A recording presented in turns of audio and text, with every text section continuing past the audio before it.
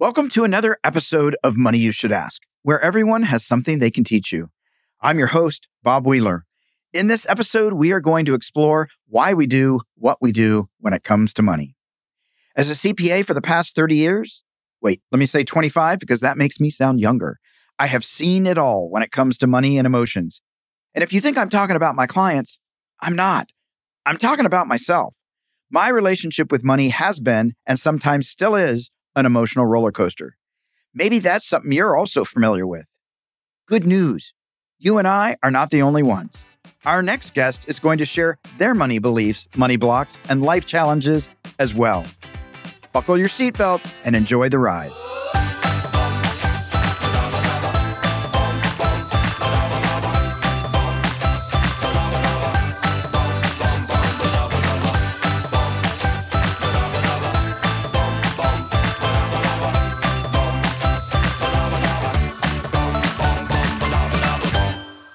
Virgie Ellington, MD, is an internal medicine physician and medical billing expert. A dedicated patient advocate, Dr. Virgie earned her degree at the University of Michigan Medical School and trained at the Cambridge Hospital of Harvard Medical School. After practicing more than 20 years in primary care and psychiatric settings and as a health insurance executive, Dr. Virgie now helps patients understand complex medical procedures, communicate effectively with their healthcare providers, and avoid financial devastation from crushing medical bills through her What Your Doctor Wants You to Know series. Dr. Virgie is a former NY1 News health contributor and has been featured in Dallas Fox News, several podcasts, and national magazines. She now lives in Westchester County, New York, with her husband and 3 children. Dr. Virgie, welcome to the show. Thank you so much for having me, Bob. I really appreciate it. So I'm going to just start off right off the bat. When you were a little girl, did you want to be an expert on medical billing and medical debt?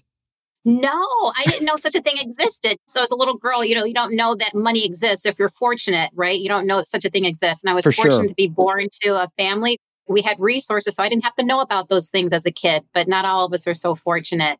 But as a little kid, I was 9 years old and I'm dating myself, but I realized I needed to be a doctor because my parents would drive an hour into the city, which from where we lived to commute, we'd go to school in the city, which was Detroit. And at this time, this was in the late 70s, there were a lot of layoffs happening in the Detroit auto industry. And I remember thinking as a little girl, even though I didn't have any concept of money, I knew that, oh my gosh, what are these people going to do? If they're getting all laid off, then how are they going to eat? What are they going to do? And it was really scary, a concept to me. Yeah. And I remember thinking, you know what? I'm going to have to find a job or do a job when I grow up. I want to be something where everybody needs it, right? I can't get laid off. It's something that everybody needs no matter what. And I realized, okay, what always will happen? People will always get sick and people will always die.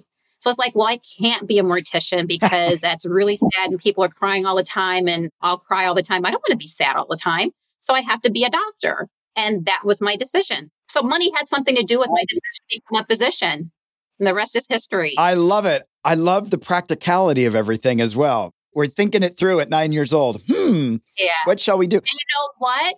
A part of that, I even realized, I thought, well, there are times where people, my parents were born in the Depression era and that kind of thing. And so I knew that actual money, cash, was limited, but people bartered and that kind of thing. And I thought, you know what?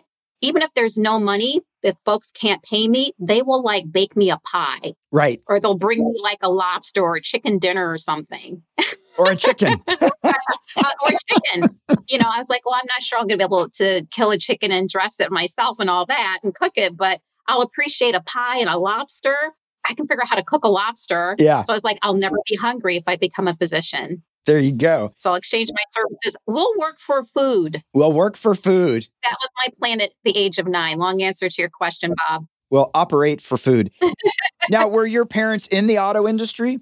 No, they weren't. My dad was an architect and my mom was a teacher in the Detroit public school system. Actually, my dad was an architect for the school system, for the Detroit public school system. Okay. And my mom eventually got her PhD in educational psychology and still stayed working with physically impaired children. elementary school children for her 30 plus year career. Oh, that's awesome. So yeah, I couldn't wrap my brain around what would happen if my parents lost their jobs. Right. Which is scary. It's horrifying. And do you have siblings? Yes, I have a brother who I say is older than me in public usually, but he's younger. He's, I'd say 2 years younger. Okay. Awesome. And did your parents teach you about money? I know it sounds like you had a good foundation, but did they talk about it?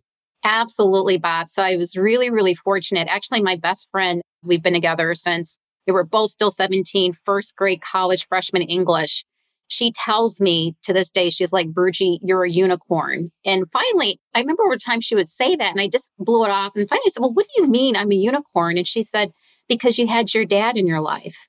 And your dad was super, super impressive. So my dad was a self-taught personal financial expert. And he taught me everything I know. And again, yeah, I'm a unicorn. I came from a family where we talked about money. I was educated about money. Yeah, I'm fortunate, but I am a unicorn. I recognize that. That's awesome. Now, when you got married and you've got kids, is your husband also a unicorn? Did you have conversations around money when you got together? Was that a conversation? So that is a wonderful question, Bob. So my kid's dad, my oldest is turning 16. Oh my gosh. I'm still not ready. And I'm already putting him at 17. He's just getting ready he's asking for his driver's license when he turns his driver's permit. I have to take him to the DMV for his present first thing Monday morning. He turns 16 on Monday. His little brother in the same day turns 14 and a half. And their dad and I, when we got married, we kept our finances separate. And there was a lot of assumptions about who had resources, who had more than this. And it was a really dysfunctional relationship. Yeah. And money was the symptom. I remember, Bob, I had started a business and I got a money coach because I needed a mentor to kind of help me funnel my personal finances from my day job into the business. And I remember one day this coach said to me, he was like, Virgie, you don't have a money problem. You have a marriage problem. Wow. And I remember thinking, when he said this to me, the guy had some, how should I say, he was kind of like emotionally a detached kind of person. I was like, he has no idea what he's talking about.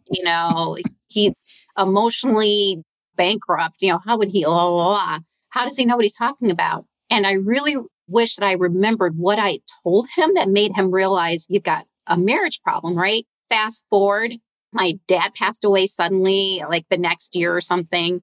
And when he left, when he left the system of things, my dad was such a positive energy force in my life that he was the primary male, energy in my life.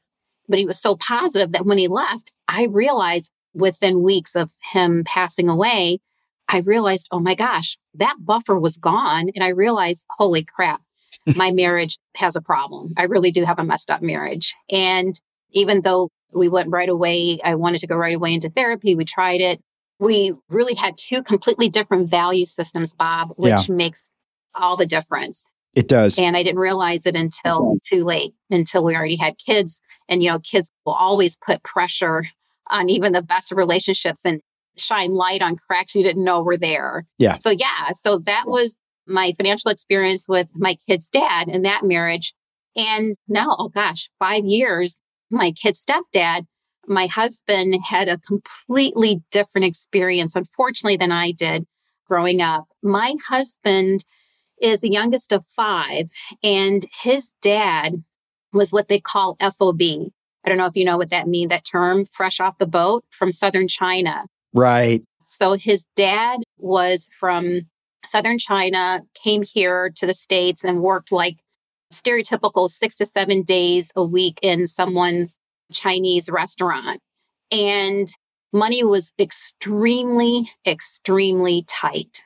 And it eventually, unfortunately, his dad died when he was only 12 and he was on his own. Wow. Essentially, this was in the 70s. So they didn't pay too close attention to kids, kind of like they do now. So no one knew that he was out in the streets on his own, like the system, like schools and that kind of thing. And he was in New York City also. Right. So over on the Lower East Side in the projects, you kind of get lost. So at that time, he would work under the table for like local little retail store, bodega or something, and they would pay him singles, a few dollars at the end of the day, cash. And so, again, this was the 70s, but how many singles he got that day would determine how many meals he could eat. Would it be one meal or two? Right. There was never enough singles that he was given to have 3 meals. So we have very different backgrounds, my husband and I, and it still does color our relationship. It really does. We have lots of active conversations because we come from very different perspectives, and we have to share our perspective when we're talking about decisions for the family. I think that's so important. And I love to hear that you're having active conversations. I think so many people still believe that when couples have a conversation around money, it means a fight or it means conflict. And for me, having conversations around money means context.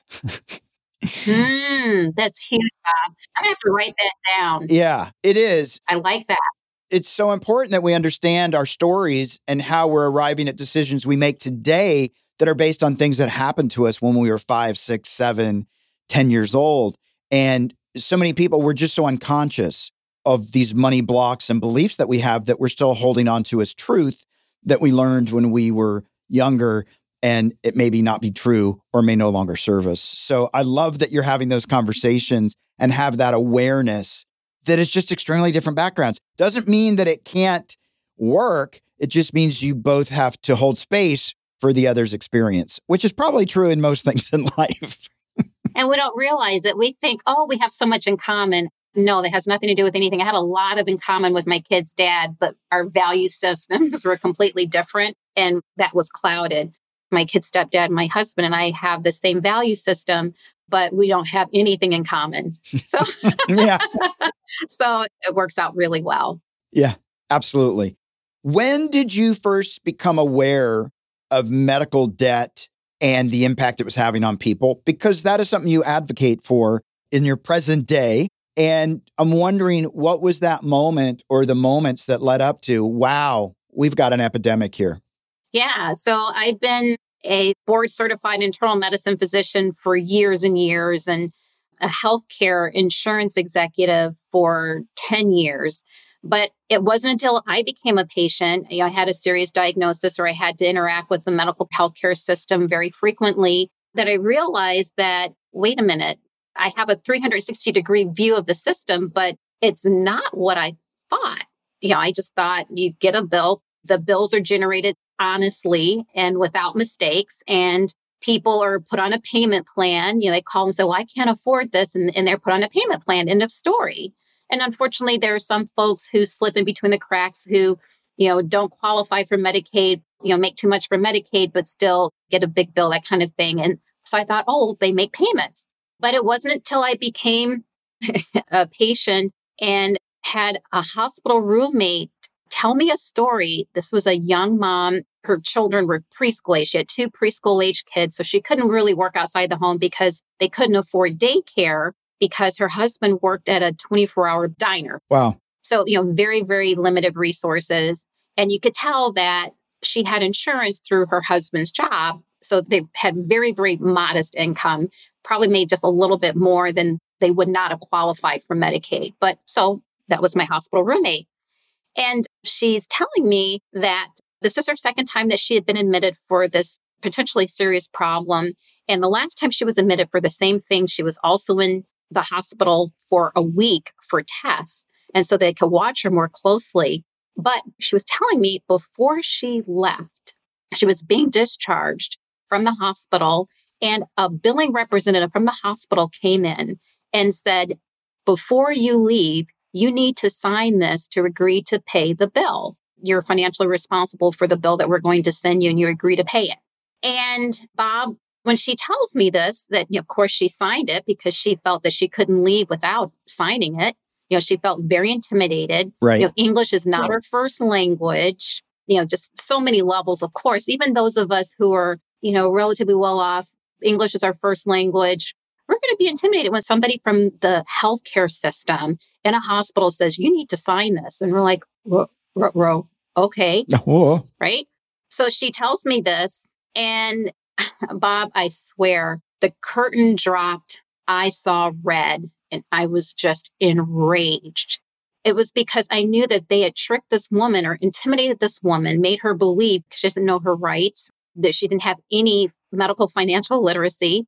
She believed she needed to sign her entire future away. I knew this family was not going to be able to survive financially. They're facing she just signed a lifetime of debt. And I remember just being so angry. And all of a sudden I said, Virgie, don't get angry. Don't get mad. Get to getting. Do something. And that's how Crush Medical Debt was born. That's awesome. Well, it's so important. And I know those stories are not uncommon. It's not a one-off. I have a friend who many, many years ago, her child was in a life or death situation. And they said, if we operate, you have to sign away your assets. And she did. Of course. And she lost her son and she lost all of her assets. She lost everything. Oh my gosh. And she's never recovered. And oh my gosh. It's crazy that we have to be put in the choice of save my kid or, if you don't sign here. To believe that that's your choice. Oh my gosh. Yeah. So it happens. And even, as you said, financially literate people. I recently had a surgery and the insurance was hemming and hawing whether they were going to pay or not. But then the doctor says, you know what, there's been complications. You need to stay over. Don't worry, your insurance has it covered. And inside I'm thinking, I don't know. I mean, I wanted to stay one extra night because I wanted to make sure I was going to be okay. But again, the insurance company was like, we didn't agree to that. And so now they're fighting it out. I'm fortunate. I will be able to pay that bill if it comes due. If it comes down to it, sure. But many people don't have that luxury. Many, many people are not. And can I just say one thing, Bob? I heard you say that the doc told you, your surgeon told you, oh, you should stay another night. And don't worry, they'll cover it. Yeah. Can I tell you something? Doctors know nothing about the money. Do not ever listen to a doctor when a doctor says, oh, it's covered. If it's your surgeon, your healthcare practitioner, they don't know because unlike what I think the American myth is about the American physician, we've been disconnected. The American physician has been disconnected from the money for decades. Yep. The U.S. healthcare system is run by private, large, publicly traded healthcare insurance companies. That's it. So, and many physicians are employed by huge, large private equity mega corporations like Blackstone and KKR. So, docs have the best intentions because we think before, if we're not trained, for instance, I thought before I went into not just the health insurance industry, but going into this work of helping people become medically, financially, helping Americans. It's a uniquely American problem, guys. Yeah. Helping Americans become medically, financially literate. I didn't know. So I would say, well, of course, the insurance is going to cover this because it's medically necessary. Well, just because the doc says it's medically necessary, the insurance will say, no, I don't think so. Prove it. And it will say no, just to delay paying that bill, paying the provider. So anyway, I just wanted to just point that out, Bob. Docs, we all have the best intentions because we don't know either. We don't in medical school and not in training. None of us are taught about the U.S. healthcare financial system. And it's a game. I have a couple of clients that are doctors and they got way behind in their receivables because the insurance company kept, wrong code, this and that. And it wasn't until they brought in an expert that went through the billing and said, wait a minute, and fixed it. And then they collected a whole bunch of money. But had they not made the effort, that money would have gone uncollected, unpaid, because the insurance companies have gotten really good at finding reasons to deny. Exactly. Instead of figuring out how to say yes and cover their members and take care of their members, they say no. And to your point, unfortunately, there are, some insurance companies where that's their business model is to deny, and put off paying the providers for the bills that have been generated. So how does one avoid surprises? I mean, as we're talking, I'm thinking, this is really a lot of work. So if I'm a single mom with 2 kids, I don't have time to negotiate and get educated. And it's a lot of work. And a lot of people, I imagine, just go, it's just easier to sign. To sign your life away, to sign your financial future away, to sign your baby's college fund away and your home, a wonderful home for your family away. No, it doesn't have to be that way. It shouldn't be that way. It doesn't have to. And so I talk about this in the book. It's 3 steps to making sure that you can crush medical debt and you're not the cost victim, I should say, of the U.S. healthcare system. So I say that there are 3 simple steps because it is an analogy I like to give. It's like buying a car and or paying for car repairs. So people think that they don't have time to figure out if they're being overcharged or not and how, if, of course, they think that the bills are accurate, but actually 80 to 90% of every single medical bill that's generated in this country has errors, is erroneous, has mistakes. Wow. And if you can guess, Bob, you think it's going to be in the favor of the American patient? No, it's going to be in the favor of the provider and or the healthcare insurance company. So you have to be aware of this. So going into it, be aware that if you've lived in this country and gotten a bill, you've overpaid. But unless you've had like a serious injury that required a lot of care or a serious diagnosis, you're just not aware. So to make sure that you're not getting overcharged, number 1 step is to always pick up the phone, call the provider and ask for an accurate bill. An accurate bill is an itemized bill. So you're calling the provider and you're asking for, quote, an itemized bill with CPT codes. So an itemized bill is a bill with CPT codes. CPT is such a long, convoluted word. That's why we use the abbreviation. Even folks that have been in the business and working with these codes for a living can't remember off the top of their head what it stands for, current procedural terminology. So, which is why we call it CPT codes. It's just too much. It's a mouthful. And these codes are just like barcodes when you go into a store. You go into a store, every product has a barcode on it, right? You swipe it through, and what comes up is what the product is and the price. Same thing with CPT codes. Actually, I was talking to a radio host a while ago, and he says, I think CPT code stands for can't pay this. Yeah. But anyway, so you're going to call and ask for an itemized bill with CPT codes. And every single medical procedure, test, visit, office visit, anything you can think of, any contact with the healthcare industry in the United States has a CPT code attached to it. Blood draws and the type of blood work, that kind of thing, procedures, physical therapy, the kind of physical therapy, occupational therapy, you name it, hundreds of thousands of these codes.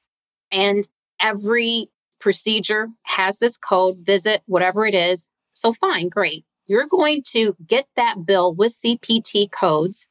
Step 2, you're going to Google what that code is.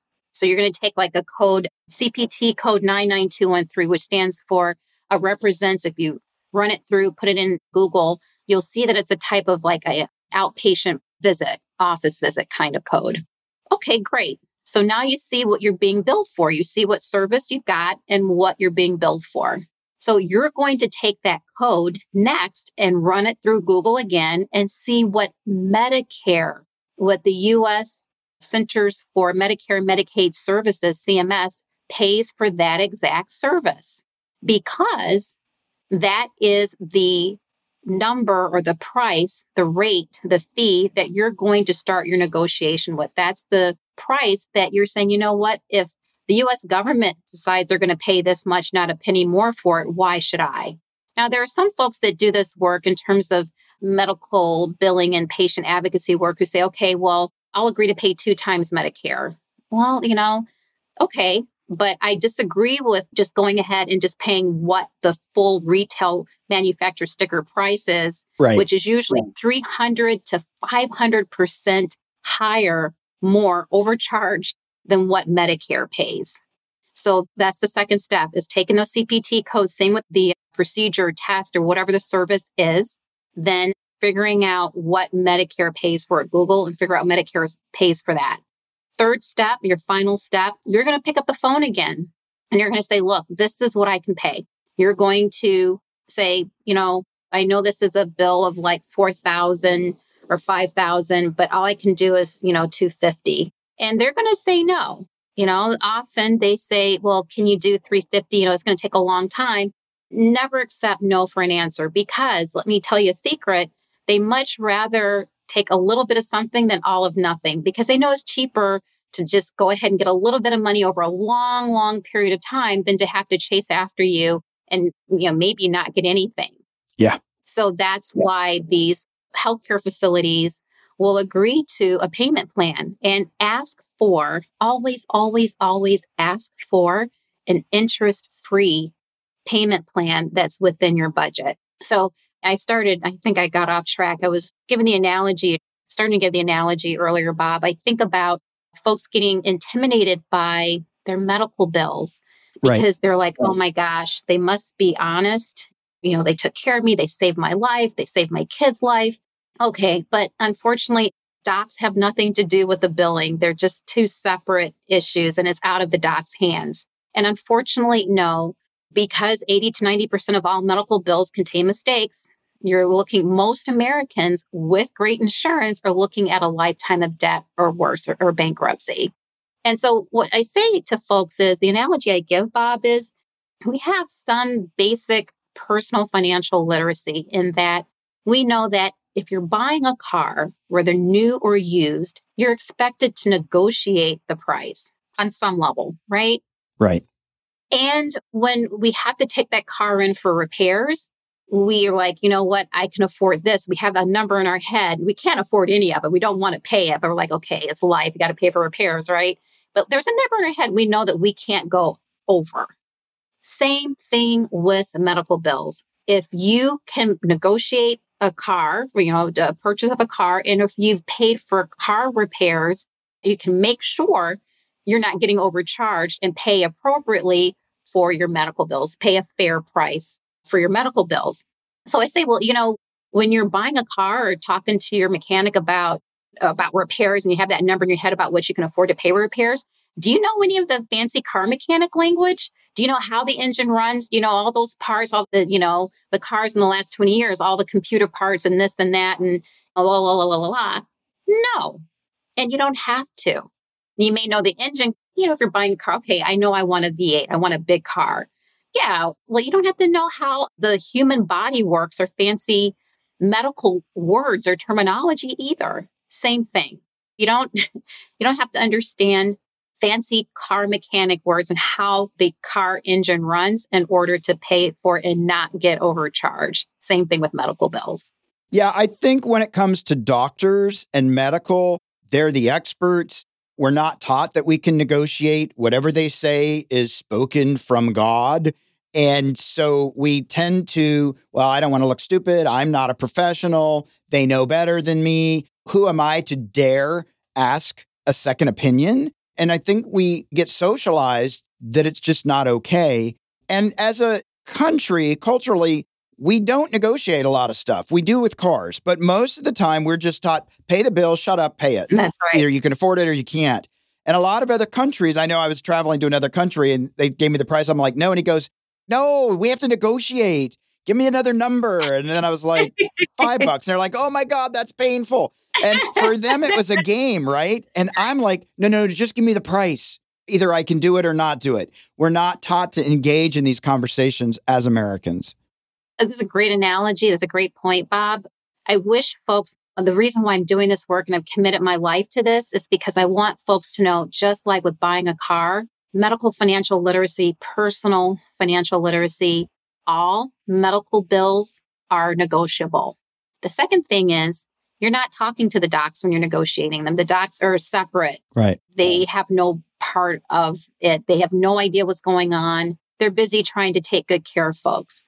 They're clueless. They couldn't be separate night and day. They have no idea what's going on in the back office. And they're employees. Usually they're employees themselves, so don't think that you're being disrespectful to the physician that took care of you. And we all love our docs. They say, doctors are like politicians. We only like ours. We love our docs. We love our physicians, but you're not being disrespectful by negotiating with the billing office and the back office and with patient accounts and a hospital system, because the docs have nothing to do with that. Yeah, that's so important. And I so appreciate that you're out there advocating and educating because it is so important. We are at our Fast Five. We are going to shift the energy a little bit. We're at the Fast Five, which is brought to you by Cube Money, a cash envelope system made easy, real-time financial awareness without the hassle of tracking expenses and carrying cash. You can check out more information in our show links. Cube Money is a great way to practice the envelope system without the envelopes. So, Dr. Virgie, we're going to just jump in and we're going to ask some questions. What was your least favorite class that you took at your university? Yeah, easy. Oh my gosh.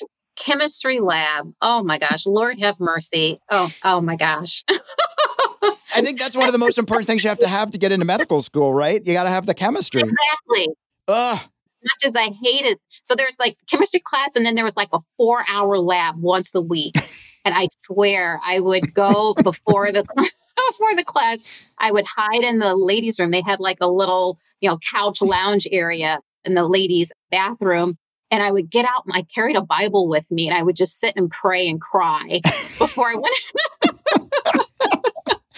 went into chemistry lab once a week. It was that horrible. I don't think I prayed so hard since. I no exaggeration. Well, you made it through, so it worked. It worked. I was surprised at how well I did. Thank God it was graded on a curve. That's all I had to say. There you go. Yeah, exactly. When is it okay to go into debt? Oh, gosh. When it is debt that is supported by an asset that does not depreciate. Yeah. So that is not a car. Cars depreciate, folks. Do not go into debt to buy a car. So when it is supported by an asset like a house, yeah, that's when it's okay to go into debt, or a business. That's when it's okay to go into debt. Yeah, absolutely. What's one thing you spend money on that would surprise people? Oh, gosh. Oh, wow. Probably sushi. Ah. I spent a lot of money on sushi. I knew I had a problem just right after the week after Thanksgiving. I didn't know I ordered from them so often. So this Japanese restaurant around the corner, I go online and place an order, and the delivery guy drops it off. And this particular time I ordered, and I didn't realize it was right after Thanksgiving, Black Friday and all that kind of stuff. The guy comes and he has, before he hands me my bag of food, he hands me a big present wrapped, and in it was a big giant bottle of sake. And it was a present. He was saying, Merry Christmas, essentially, kind of thing, Happy Holidays kind of thing. And I was like, you know what? That's a problem. I spend so much money with these folks. They're just like, you're our best customer. Merry Christmas. Merry Christmas. Happy Holidays. You paid for this gift. That's when I realized I had a problem. That's right. You paid for this gift. Exactly. What is your financial superpower? Ooh. I can pretty much cut through the cocky. I can cut through the crap. I can see where the money is and where it's going. I always follow the money. That's awesome. What are your spending priorities? Oh, gosh. You just made me have a flashback to my dad and his spending priorities. I got it honest from him. I hope it doesn't make me emotional, but we were just having this conversation. We had kind of like a mini family reunion get together at a graduation from college, a family member. And they were talking about how my dad was notorious for being, they said, cheap. And so I listened to the stories, and, I had my own stories to tell. Oh, well, my brother and I got 20 cents a week for allowance, and it was 2 dimes. You had to put 1 dime into savings and 1 dime into spending. And so at the end of a month, we had like 40 cents to put towards buying something, right? That was our spending. Yeah. So he has all these stories, but he was not cheap. And I tell people there's a difference between being cheap and being frugal. Yeah. So he spent money on things that were important.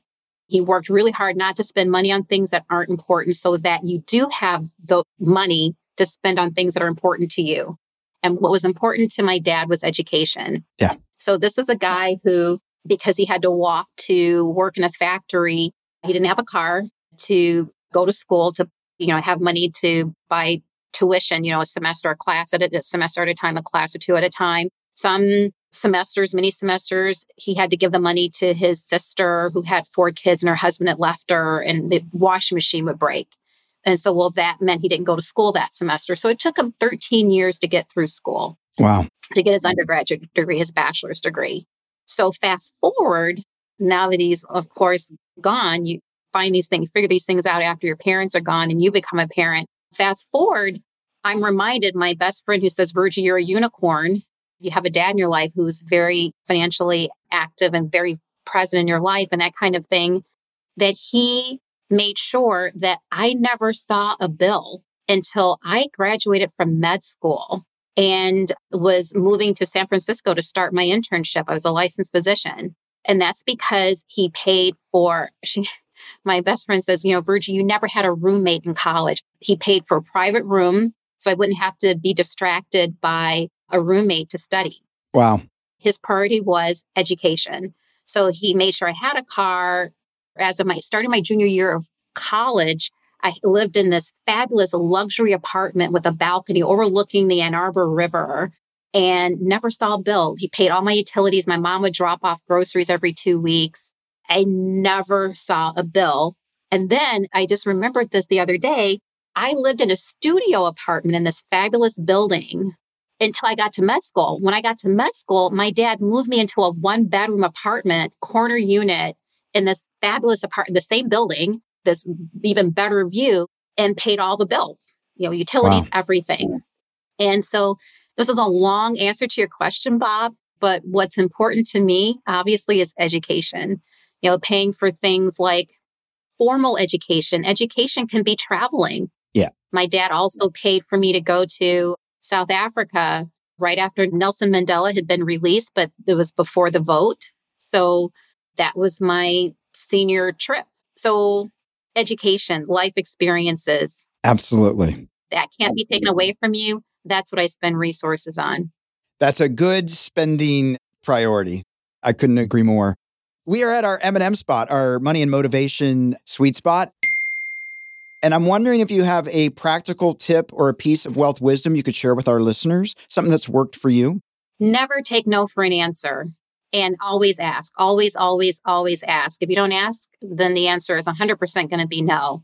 But always ask and don't take no for an answer. Figure out how to make it happen. Love that. I think for so many of us, I always thought whatever, that's it. No room for negotiation. So that's great. Just ask. All they can say is no, but there's still some wiggle room. So I love that. One of the things I've really enjoyed about this conversation, I appreciate the advocacy for people, but just recognizing that we need to pause before we just sign away our life to debt, medical or otherwise. We need to be aware that signature in that moment, even though we feel pressured or it feels uncomfortable, you're signing something that's going to last potentially a lifetime, and that you've really got to stop and advocate for yourself, get educated, even if it's a little bit of a pain, even if it takes a little bit of time, because that time you spend now could save you a lifetime of misery. Exactly, Bob. Never be too embarrassed to save your financial life. It doesn't matter if there's a ton of people in line behind you. It doesn't matter if the customer service rep is exacerbated and, sighing and making noises and cutting their eyes, and just being nasty and rude and making it clear that you're overstaying your welcome and you're in their way, you're taking up their time. Well, you know what? They're not going to be the ones that are going to be paying your bills. They're not going to help you out of bankruptcy if you sign this. Yeah. And, I'm not, what, Bob, I'm going to take back that one point of wisdom. Instead of saying, don't take no for an answer, I want to go back to stories that we talked about where people felt pressured to sign a financial agreement. Mm-hmm. There are laws in the books that say that the signature, your agreement to pay something, is null and void if it's documented, if it can be proven in a court of law that it was done under duress. I just want to share that. Yep. I'm a physician. I'm not a lawyer. I don't give legal advice. I give medical advice. But in my travels and doing this work and advocating for people, folks, please, if you feel that a bill has come to you that they say you signed it, you owe it, Well, you know what? If you're in the hospital, if you're in the emergency room, if you were sick, you may want to talk with a lawyer about saying, you know what, this was signed under duress. There's no way I would pay. No, if I had known, I was forced to sign this. Why was I forced? Did they hold a gun to my head? No, but I was sick. I was in pain. My child was injured. My child was sick. Yeah, I'm going to sign anything. And it was under duress. Absolutely. So I think that's the one tip I would leave. Scratch the thing about never take no for an answer. I'm going to say, you know what? If you feel that you were scared and intimidated in a medical setting or healthcare setting for your care or care for a loved one, that you signed something, talk to a lawyer about that issue with, you know what? If it was signed under duress, you don't owe it. Absolutely. Absolutely. Where can people find you online and social media? You can find me online at crushmedicaldebt.com. Social media. So Twitter is at the real Dr. Virgie, DrVirgie. And that's also the same for Instagram. LinkedIn is Virgie Bright Ellington, MD. And LinkedIn is Virgie Bright Ellington, MD. LinkedIn.com/Virgie Bright Ellington, MD. Awesome. We will make sure that is all in the show notes. Dr. Virgie, this has been awesome. I so appreciate your time today and giving us a little bit of insight about medical debt. Thank you so much. You're quite welcome. Thank you so much for having me, Bob. This has been awesome. I really appreciate it.